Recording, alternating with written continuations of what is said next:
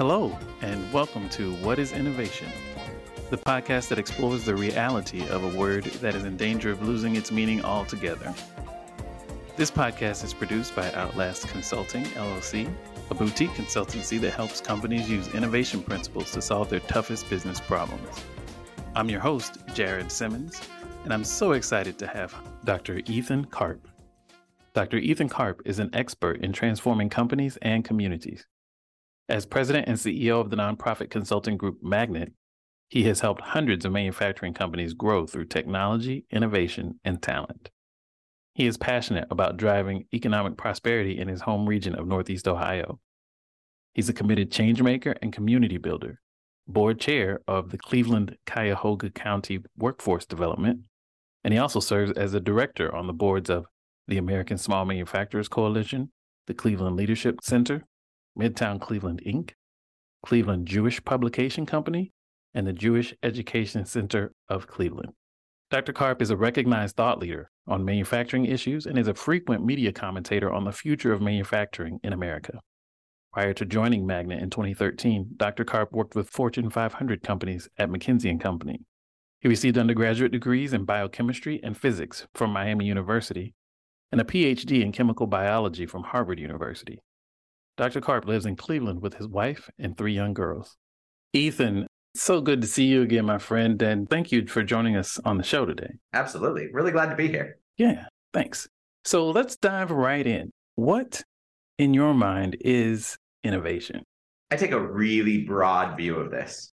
Our organization, Magnet, we exist as a nonprofit. Our mission, we're here to grow our manufacturers in Northeast Ohio. So Cleveland, Akron, Canton, Youngstown, cities that truly depend on manufacturing. 50% of our economy depends on manufacturing.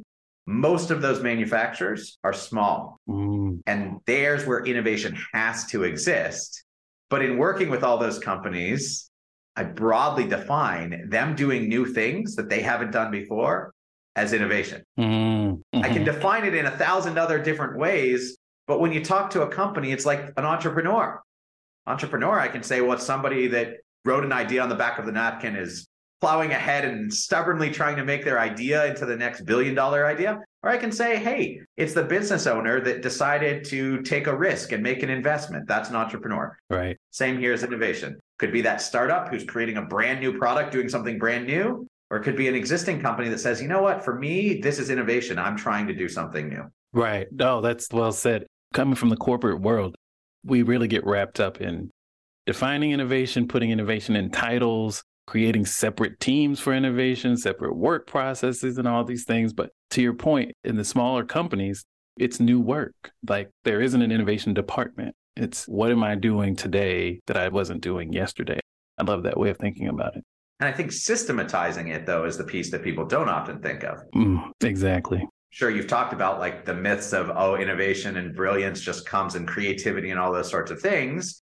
Yeah, sometimes, but normally it's just you're intentional about it. And for our companies, you're making investments in it. That's probably bar none the biggest thing is you not only can actually make innovation happen, you don't have to just have a spark of genius, but to do so, you have to put money in and treat it strategically rather than haphazardly. Right. I love that you brought in the investment side of it because there's this sort of gap between technology and innovation. And a lot of people, when they start talking about innovation, they slip into talking about technology, even unconsciously. And so when you talk about investing in innovation, yes, that's new equipment. Yes, it's new technology, but it's also investing, like you said, in that new way of working. And that's not always technology driven. 100%. So we spent a lot of time, 40 years doing this work here. And we work with startups. We work with these established small companies. We do a lot in talent, trying to figure out how to get the community, civic community, right, to get primarily people of color into manufacturing and have our factories actually look like our communities. What I see across there are some themes, and we put these together into stories that we told, and y'all can check it out at makeitbetterohio.org. It's stories. It's our strategy for our region to say, how do we continue to literally build the United States, have all of these companies that drive our overall economy thriving. Your distinction, one of our 4 buckets is technology. And we distinguish that from innovation, even though when I say it's the broadest bucket, maybe you could throw it under there. Right. But we distinguished it because we see technology, and maybe you call it technology innovation if you really want to, upgrading your plant, adding those new industry 4.0 technologies, all those buzzwords, things you can see behind me in our sort of showcase facility. They're affordable. That's important to do. But you can't do that to the exclusion of figuring out what's your next product, what's your next service, what's your business model going to be. They're separate, complemented with a third pillar around talent, which also has an innovation component in a major way, which we can talk about. But our 4th pillar is leadership. And the reason we put leadership as a pillar, because yes, it's integrated with all the other ones, is that there's leadership at a community level, right? I can help accelerate through my efforts, through ecosystems, through consultants, funding. I can help accelerate innovation. But that is all completely useless, as well as I collaborate in a community, if the individual business owners do not take risk and put money into innovation and innovation into technology and in their people, in their talent, recruitment, pipeline culture. That's probably the most important aspect of innovation, bar none, is actually putting money toward it. Oh, so much there that we definitely have to unpack. I love that you already had that pillar of technology already separated from innovation. And the people side of innovation is, I think, to your point, one of the most neglected and underfunded and under-resourced aspects of innovation. Tell me more about the talent side of things. Let's talk about that. Fundamentally, no manufacturers, and as of the last year, like no companies can fully fill their pipeline. So you got to stop doing the same things you've always done. Stop looking for the talent in the same places. And you can do an analysis real simply and say, well, where are the people? And you're not looking at unemployment rates. You're looking at labor force participation rates. And it's really easy to see in a place like Cleveland, where I'm sitting from today, the labor force participation in the community right outside my walls here versus the suburb that is 7 miles that way, there's a 15% absolute value difference. Wow. That means there are 15% fewer people, absolute number, in the population of the city here participating in any form of employment. There's the talent. You add on top of that, those that are being underpaid at a Walmart, those that are being actually pretty well paid for an entry job at like Taco Bell, right, with zero prospects of advancement. Right. You add that population, it's a huge number of people that we should be going after. But the interesting thing there is you go and you ask, all right, a recruiter. Recruiters have every single incentive in the world to go and get these people into employment. They're being paid by the person who goes in. So I've asked many of them, well, why is it that you're not going into the city, et cetera? It's too expensive. It's too expensive because the individuals in this community have barriers. A lot of them are systemic racism related and created by redlining and all those sorts of things. A lot of them is just chronic poverty. You want to throw in all of the society issues that cause equity divides. Well, they're right there. And the person's transportation is more difficult. Convincing them to trust me that there's a good job for them is more difficult. Getting them to be able to handle childcare or whatever it is, right, is much more difficult. It's much more expensive. So now back to the companies. Companies need to figure this out. They're going to need to do it together because one company just doesn't have enough energy, time, or money to figure it out. Together, especially when you come together and you can get government to kind of help you as well, you now can start putting in systemic changes that actually make a difference. And this is one aspect of innovation in a community setting that companies need to lead. We call them sector partnerships here. But if they come together and they say, all right, you can't just do a training if nobody enters the training. You can't just do a training even if people do get in the training, but they can't get transportation. You can't let them get transportation if they're going to have a childcare issue tomorrow and you haven't helped them deal with that or given them the soft skills, or they're coming out of the prison system and you figured out how to help them with that. You've got to string it all together and solve it all at the same time. That is innovation in my mind.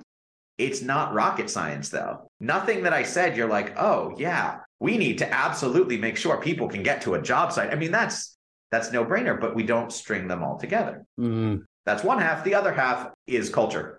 I mean, we talk about it all the time. As a millennial CEO, the last 9 years, I can see that the way people interact in the workplace, and a lot of workplaces, especially manufacturing, could be a lot better, a lot more people-centric, a lot more friendly, and talk about diversity we're trying to include. Well, there's a lot missing there that would allow somebody the safety, the psychological safety to actually come into a work environment, be themselves, which ultimately is going to let them advance, et cetera. Again, these are investments that have to be made in time and money into companies. So those, I would say, span the gamut of innovation in the talent system. Well said. I love that it ties in with technological innovation, as you said, because the people who are operating your new technologies, the people who are helping to brainstorm and come up with the jobs to be done for these new technologies have to come from somewhere. And having as diverse a group as possible, having a group that understands dynamics, interpersonal dynamics, and appreciates those things is important.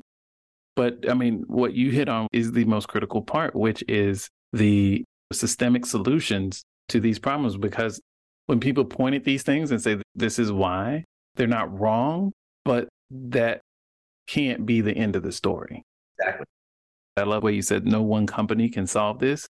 Folks are going to have to come together. They're going to have to hold the recruiters accountable. They're going to have to hold that industry accountable. Too expensive has to be addressed. There has to be an answer to that. It can come governmentally. It can come through a collaboration with corporations. But what does risk look like and what does expensive look like in that space? Those are the things that have to be innovated. And risk tolerance. Yes. So now you're at the heart of all innovation. I could talk about this all day just from those entrepreneurs that I see. Somebody, we're working with, we also fund some of these startups creating a better battery and has a new battery technology.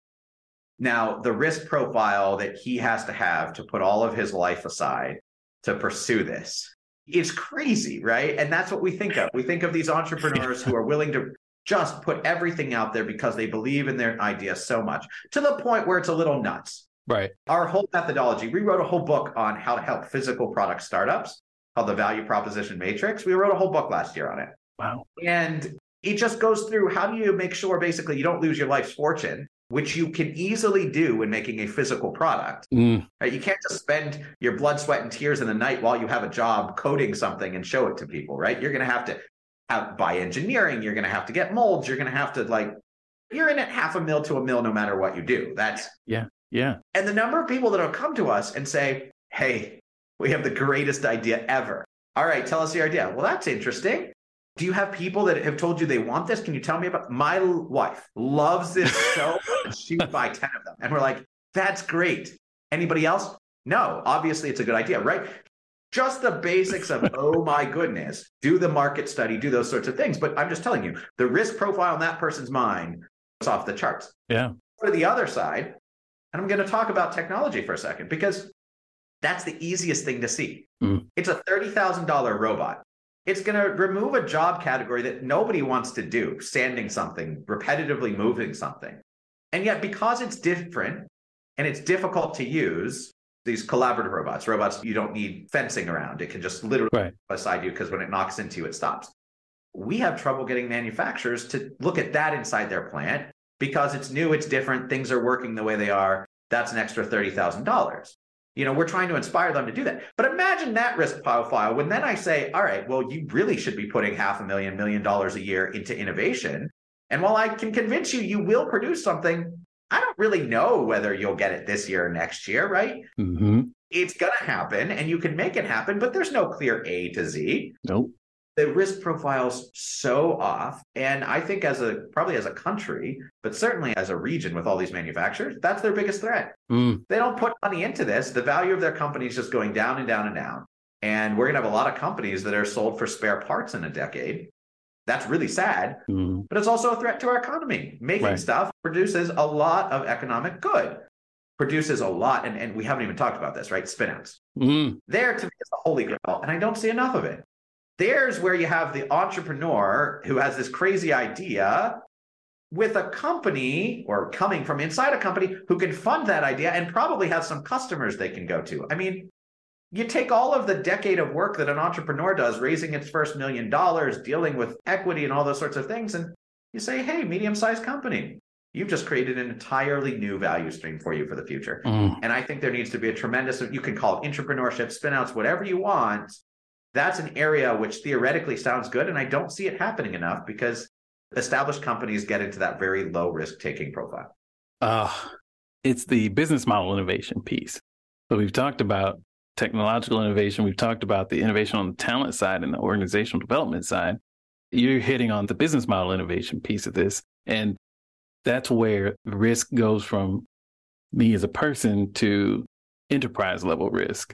And once you start thinking in an enterprise perspective, for some reason, the calculus shifts. Henry Ford started Ford, right? He was an entrepreneur at some point. Ford is not a startup anymore. And so at some point, it went from an entrepreneurial mindset to an enterprise mindset. And then when that shift happens, that's where this other non-innovation risk profile is born and starts to bloom and take over things. And I think we don't really consciously acknowledge that the way you just did in the life cycle of a company. And I think we need to do that because I think it would help people do what you just did, which is reframe risk in a context that allows you to see it more objectively. The minute you feel like you're in charge of a business, an enterprise, a monolith of a separate thing, everything changes. Oh, I have to protect this thing. I have to preserve this thing. This represents risk to the enterprise. And I feel like that's where innovation dies this sort of slow, quiet death. And then something that isn't a threat to the enterprise gets relabeled as innovation. And then off you go without even recognizing the substitution.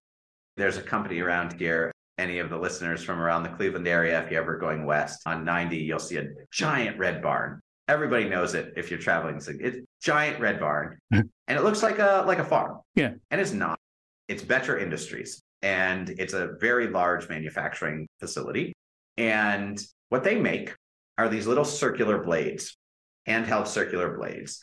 And what that does is in meat factories, this blade for decades now, patented, is able to get closer to the bone and it gets more meat off the bone. Right. I mean, you get 10% more meat. I don't know, it's a very large amount of meat, right? So you can calculate how many families is that feeding, right? Very cool product. Obviously started from an innovation. So fast forward decades now. And so this is probably like 10 years ago, they got a call from a hospital, from a grafting department, skin grafting. Oh. So they had somebody call into their customer service and basically say, hey, do your knives work on people?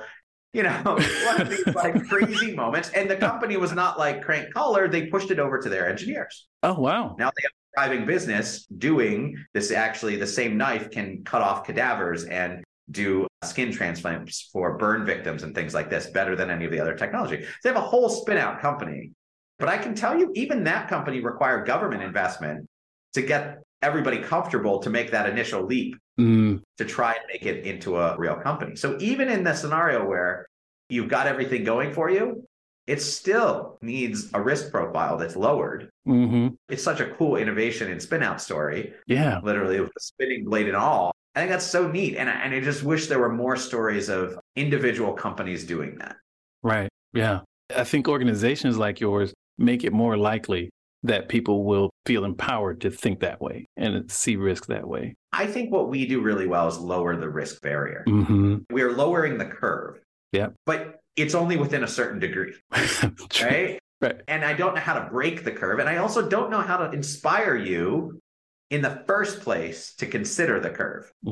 Because when you're really risk averse, it's like the person that says, I would never be an entrepreneur, right? Right. It doesn't matter if I laid them in front of them on a golden platter, here's your business, you just need to go do X, Y, Z. They're going to not even look at it. Right. Even though it really was a low risk, they're not even going to look at it because that's the mentality. And I think that's the same thing here. When you have a really risk averse person, they're saying, that costs money. I'm not even going to look at the risk curve because they're inflating what it looks like. So you need a person who's like, I would do it if not for the riskiness. And now I can lower it, make it easier, make it better, make it less expensive. Government can do that. How do we inspire more people to take an honest look at their risk profile and compare it to what's going to happen in 10 years? I truly believe that people are overestimating the value of their company in 10 years and not playing through the scenario of what happens to their future checkbook or to the people in their company if they don't do anything. Maybe they just don't believe me. But I mean, I think I'm one of a panoply of experts who are saying the same thing, which is innovate or die. And if I use that broad definition of innovation, like, how could anybody possibly argue? Yet they do. Or maybe they don't argue. They just don't do it. Yeah. They nod politely and then don't change. Yeah. Yeah. I know exactly what you mean. We've had a great conversation about what innovation is. I'm curious about what you would characterize as what isn't innovation. There's an emotional attachment to the concept of innovation. I think everybody wants to think of themselves as doing innovation. And I'm not a big one to dissuade them and say, oh, well, that's not innovation. That is innovation. And if somebody's doing innovation at a pretty low level and it's pretty like standard, it's already been done a whole bunch of times, I could argue and say that's not really innovative. Right. Or I could take the approach of that's innovative. Great. You could do something more innovative. Right. Keep going. So I see this as a journey. Like, you're on a journey of innovation. And yes, we can say that's really groundbreaking and different. It's like that classic 2x2. New market, new product. And then when you're in the upper right where it's a new product and new market, and you're like, wow, you need a new value proposition. Right. And we dealt with that even internally because we deal with these startups and then we actually design people's equipment and automation and new products. So you have a company come to us and it's just a product line extension, pretty clearly. It's the same product, just tweaked a little bit. Right. You have a company come to us and say, boy, our markets are begging for this. It's a new product for that market. And then we have these entrepreneurs who are coming up with brand new things. And we struggled for a long time. We're like, okay, what's the dividing point? And what we really realized is it's how developed the value proposition is it, and how new is the value proposition? Like, do you need a new value proposition to sell that? And generally, you think more of innovation on the side of when you really have at least the journey of innovation. Right. When you're looking at something that's truly requiring its own new value proposition from what was there before. Right. That to us would signal more innovative versus less. Although, like I said, I would be hard pressed to just say, no, that's not innovative. Yeah. What I would like to say is bad innovation is innovation done in a vacuum. Okay. People that try to do everything by themselves, even the person that says, I asked my wife, it thus must be good. They're losing out on the market feedback. Right. Their customers. Right. Right. The person that says, I'm going to do this all alone, and they ignore the other advisors who are telling them, what about this? What about this? Even if they're wrong, that ability to collaborate is ultimately going to make the connection that's going to make your idea into a business, not just an idea. So people that try to take the lone road on innovation and not share within reason, not ask for advice, not truly find advisors, that to me is kind of bad innovation. And I would highly discourage people that are prone to do that from getting into innovation because their likelihood of success is low. Oh, so true. So true. There's an element of hubris, I think, that underpins that a lot of times. And sometimes it's the lack of awareness, but a lot of times there's an element of hubris that it's my idea. I came up with it. I think it's great. And so that means by extension, everyone must think it's great. And that hubris that's at the crux of why they were the crazy one willing to take on the risk, because they didn't see it. It's the two-sided coin. Smarter than the risk. Yeah. You need that person too. And it's like, okay. Yeah. You know what I want the humble entrepreneur who is just so ridiculously hopeful and optimistic that they're like, it's going to work out. Right. Not because I'm great, but just because, this idea is really a good idea. It's going to work out and I'm going to take all the help I can get from everybody I can get. We see some of those folks. And not only are they a pleasure to work with, but frankly, they go furthest. They really do. Because they attract other people who say, I want to be part of that idea. And people ultimately, as much as I want to say you can just go out and lift yourself by the bootstraps, it doesn't matter whether I'm working in communities with people of color with all those issues and people are saying, pull you up by the bootstraps. Yeah, that's ridiculous. I think it's kind of equally ridiculous over here to say, oh, entrepreneur, just do it. Make it happen. Right. They're all going to rely on people who are better connected with more money to eventually get them to the place, which means you've got to be collaborative. Oh, so true. I love that you put innovation on this continuum versus this is innovation, this isn't. Because if you put it on a continuum, then that gives you an opportunity to help people see things, bring people on a journey from where they are to where they could be. I think that's so important, particularly in the work that you do. Well, that's also the hubris piece. Mm-hmm. Yeah, on a journey if they think that they're already there. Exactly. I love the bad innovation frame of this is innovation done poorly. I wonder if there's a way to characterize, because this now has come back around to the people, culture, talent side of things. And I wonder if there's a way to help large companies think about it more on a continuum. And what would that do to organizational structures? What would that do to budgeting? If you thought about, okay, this new product upgrade is or isn't innovation, it's the next product upgrade, and we're going to use some allocation from our total development budget, not from this sliver of an innovation budget, if we consider it innovation, or vice versa. I think all of those things of bringing the gray into the fold and bringing the continuum. Yeah. All of those conversations come down to culture. Yeah. And how much energy and money you're putting into culture. Because at 70 people, we're about 60 people in our organization, right? Everybody says at 70 people, you start losing that ability to have the CEO ensure culture at all levels. And I believe it fully. Mm-hmm. And so the easy way out is to say, fine, make things much more proceduralized, much more clear. Don't allow the gray in exception management to mess things up, because frankly, I can't trust the managers of people who I, as the CEO, never talk to because there's just too large to make those fine gray line decisions. Much harder choice is to say, I'm going to make sure that every one of those managers is of sufficient caliber and or trained sufficiently well that they can handle the complexities or flag up the complexities. Right. And now I'm talking from an HR perspective, but it's the same for this. The same complexity around so-and-so has some personal issues. Maybe they need some time off. Maybe we need to help them. Doing that very subtle exception management such that it doesn't become they're being preferenced because they have home issues. Right. Manage that. You can do that. You can create an environment where people even care about it. Same thing here. Not caring, is it in so-and-so's budget or so-and-so's budget? Is it innovation? Is it out of innovation? But in saying, is this right for the company? And can we flex appropriately to do the right thing for the company? It's a really hard thing to do. And I think when you talk about high-performing organizations, I think those that could accomplish something much more fluid like that are going to be the ones that are going to outperform. And by the way, be nice places for people, because I guarantee nobody likes to argue over that stuff versus doing the work. Oh, so true. So true. That's a great reframe. Thank you for that. Might be pie in the sky, Jimmy. It might be pie in the sky, right? No, but everything starts as pie in the sky, right? If someone saw an airplane flying over their head 150 years ago, they would have freaked out, right? So everything starts as completely ridiculous. And then everything that's ubiquitous, we use every day, the internet, flying airplanes, all this stuff is like science fiction.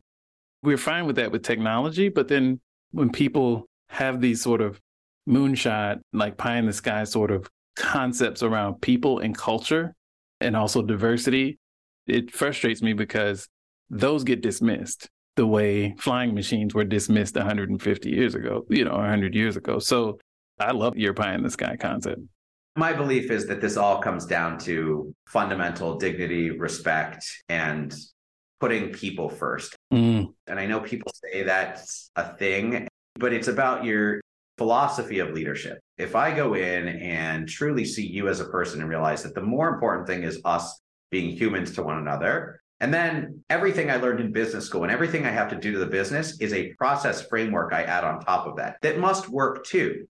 It's a reframing. It means I'm going to approach you as a human and say, okay, how do these systems work or not work?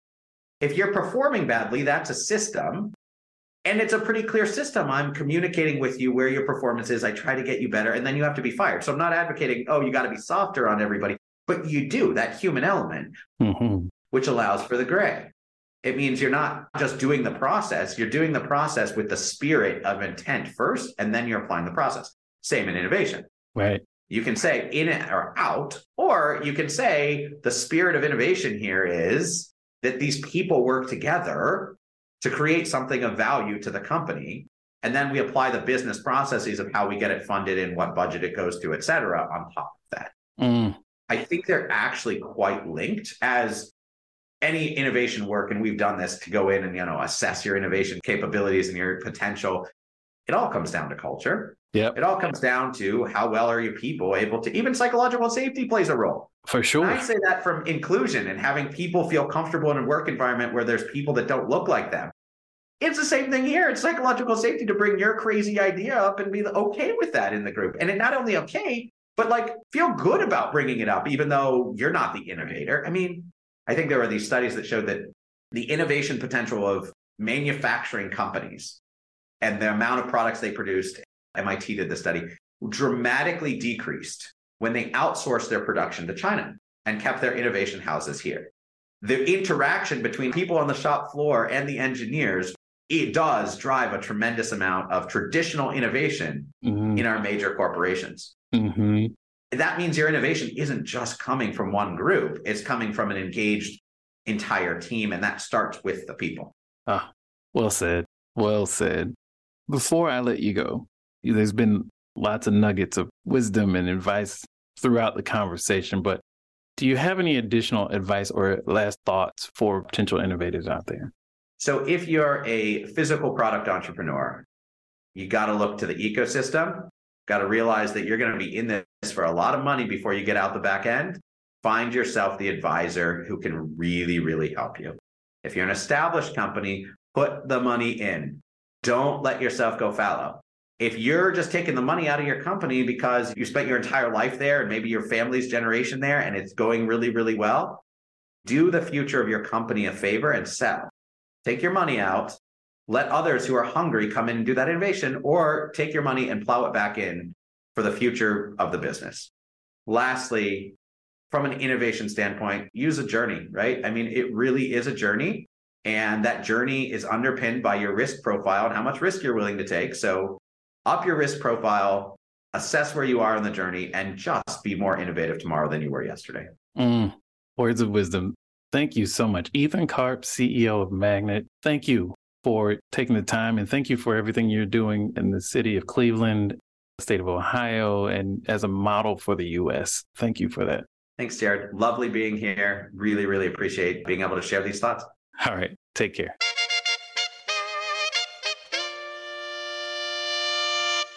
We'd love to hear your thoughts about this week's show. You can drop us a line on Twitter at Outlast LLC, OUTLAST LLC, or follow us on LinkedIn where we're Outlast Consulting. Until next time, keep innovating, whatever that means.